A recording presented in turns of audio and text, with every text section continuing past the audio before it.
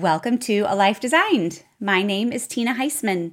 I teach busy moms how to get everything done and still have time and energy for themselves. My passion is for helping women create more heart-to-heart connection with their husband and children so they can feel deeply fulfilled in those most important relationships. The topic of today's podcast is why you should go on that trip with your husband. But before we get started, I want to let you know that I have created a free video on communication in marriage for you. This video is for you if you've ever felt like you can't get through to your husband, if you feel like your husband never listens to you, if you lose your cool during difficult conversations, and if maybe you're tired of fighting with your husband. In just 30 minutes, this video will help you lay the foundation for healthy communication in marriage and teach you how to handle difficult conversations so you can feel more connected and like you're on the same team as your husband. So visit the link in the show notes to access it. And also, I have a free private group on Facebook where you can come to get inspiration for your life. It's called A Life Designed, and I hope you'll join us. So now let's dive in and talk about why you should go on that trip with your husband. So I just got back from Australia with my husband. He was scheduled to go there on business. And so I decided to take the opportunity to meet him at the end of his trip so we could do some exploring together. This was a very difficult decision for me on several levels. First, leaving the kids, especially my daughter, because she had final exams the week I was gone. And we had tickets to the Taylor Swift concert during that time. My gosh, we all know how hard those tickets were to get. Hated to miss that and not experience it with her. My second concern was really spending all of that money on a big trip like that. My third concern was flying on an airplane for 20 hours. I didn't even know if I could do it. My fourth concern was that we would not have as much time in Australia as I would ultimately like. My brain tells me if you're going to go that far, you should stay 2 weeks and do all of the things. But I didn't have that kind of a time frame because I had to get home and fly my daughter to a summer dance intensive in Florida. So it was a short window. And then the fifth concern that I had was the fact that I was going to have to get back on an airplane just 2 days after getting home. I didn't know how I would feel with the jet lag, if I would just be so tired and miserable. It just all seemed like too much, right? Like when you listen to all of that, and that's not even all of the details, but I think you can see it just seemed like a crazy idea. And it seemed like the most sensible thing would be to stay home and hold down the fort. But that's just the problem. I'm always doing what's sensible. And usually that's a good thing, right? Sensible is good. But sometimes we need to step out of our comfort zone and do the crazy thing. My husband gets to go on a lot of cool business trips, but I almost never join him, mostly because I'm taking care of the kids and the house. This time something was different though. I knew deep down that I needed to go on this trip for me and for my marriage. But yet, my logical brain kept trying to talk me out of it. So I thought about it, I prayed about it, I consulted with trusted friends and my coach and my counselor, and obviously, I ultimately decided to go. And who says you can't put sensibility into a bold, brave, crazy decision? I had plenty of time to prepare for this trip, and so I did.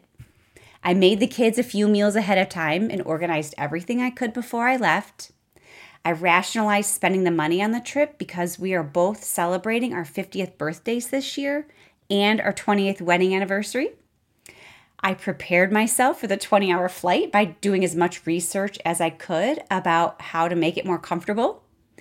And as far as not having as much time in Australia as I would like, I decided that I'd rather have 1 week than 0 weeks.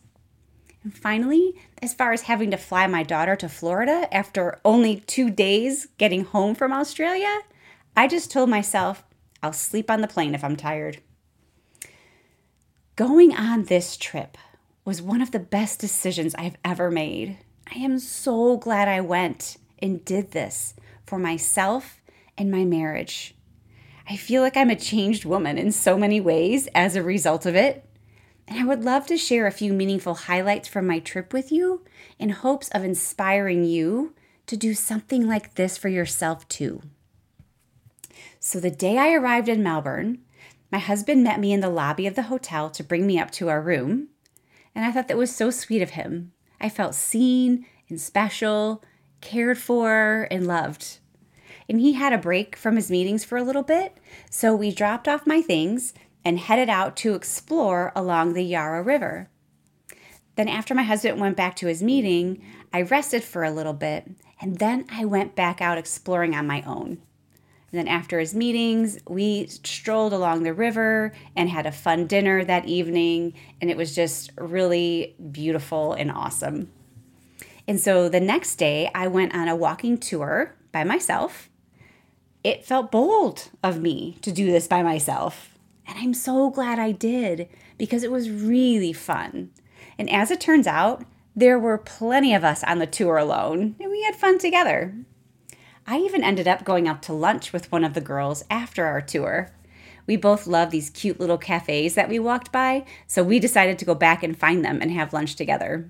And that was amazing in and of itself. It felt freeing and spontaneous, and it's kind of not like me to just make a new friend and go out to lunch. And my lunch with that girl is a God story in itself. It is no accident that we met, but that's a story for another day, so you'll have to wait on that one. So after Paul's meetings that day, we went out and explored the city together again in the evening, and we went out to a special dinner to celebrate our anniversary. That was something I had booked in advance before we left, so that was super yummy and fun and had a great view. And so then the next morning, while he was in his meetings, I ventured out to the Queen Victoria markets, which are like these huge markets with everything you could ever want to buy. And then I toured St. Paul's Cathedral before heading back to the hotel. And as I was walking back to the hotel, I decided to stop and have lunch at a restaurant on the Yarra River. I kind of noticed this wonderful garlicky smell wafting through the air. And I felt like this was a bold move too. I stopped to have lunch by myself, and I ordered a yummy margarita pizza and a nice glass of Cabernet, and I just sat there looking out at the beautiful city and really enjoying myself. And then to my surprise, Paul texted me that he was available to come meet me in between meetings, which was great.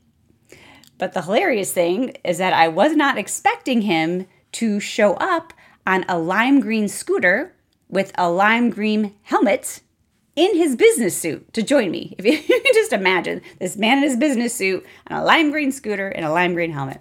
It was hilarious. I wish I had a picture of this to show you, but I don't. So I'm sure you can imagine though. And so that evening then, we took a flight to Sydney, and we arrived there, and after our flight got in, we got to the hotel, but we were so hungry and exhausted. We didn't feel like venturing out and finding dinner in the city. We just went down to the hotel restaurant for dinner. And unfortunately, they were too busy to give us a table, but they had room at the bar. And that turned out to be awesome because the staff was really fun. We had fun conversations. And after they found out that we were celebrating our 50th birthdays and our 20th wedding anniversary, the restaurant manager bought our dinner for us. Isn't that amazing? That was so awesome. We were like, wow, welcome to Sydney, right? It was just a wonderful way to start our time in Sydney. The hotel is actually kind of an exciting part of my story too here because I splurged a little bit in order to have a view of the Opera House, and it was worth every penny. It was like in the evenings when we were done exploring, we would come sit in the window of our room. It had a really cool window seat, and we would just look out over the city and the harbor and the Opera House. And it was just all bustling, especially because they had this light festival going on. So there were colors being projected on buildings, and there were light displays everywhere. And it was just really exciting and really beautiful, and just a fun thing for us to do to continue our entertainment after we got back from our excursions during the day. So while we were in Sydney, I had booked a walking tour for us so we could learn about the city. I had booked a cruise on the Sydney Harbor. And in addition to that, we spent an entire day walking the beaches. There's this coastal walk that they call where you walk from one beach to another. It takes like 2.5 hours and you're on the coast the whole entire time. And we saw dolphins and tons of dolphins and even whales out there in the ocean because the whales were starting to migrate and they were close enough to the shore that you could see them from the coast. So that was really cool and amazing. And so that's kind of, the main things we did there, like all the big things that we could do. And I think my favorite was probably the tour of the Opera House. That is a piece of architecture that's fascinating to me and I love learning about it. And so those are the things that we did on our trip. But from an emotional perspective, during this trip, I just loved that I felt like the center of my husband's attention and that I could make him the center of my attention, that we were not working, we were not dealing with the kids or other family issues. It was just us and it was just fun. And I felt special and seen and cherished and loved. And it was so wonderful. And I realized that I had to step out of my comfort zone and my quote unquote sensibility to get there. Saying yes to this trip was really big for me. It was very uncomfortable beforehand. I was very nervous about so many aspects of it. But look at everything I would have missed out on if I hadn't said yes. In addition to all the cool things that we saw and did, there's that connection with my husband that I got to really enjoy in a different way than when we're home in our usual lives, right?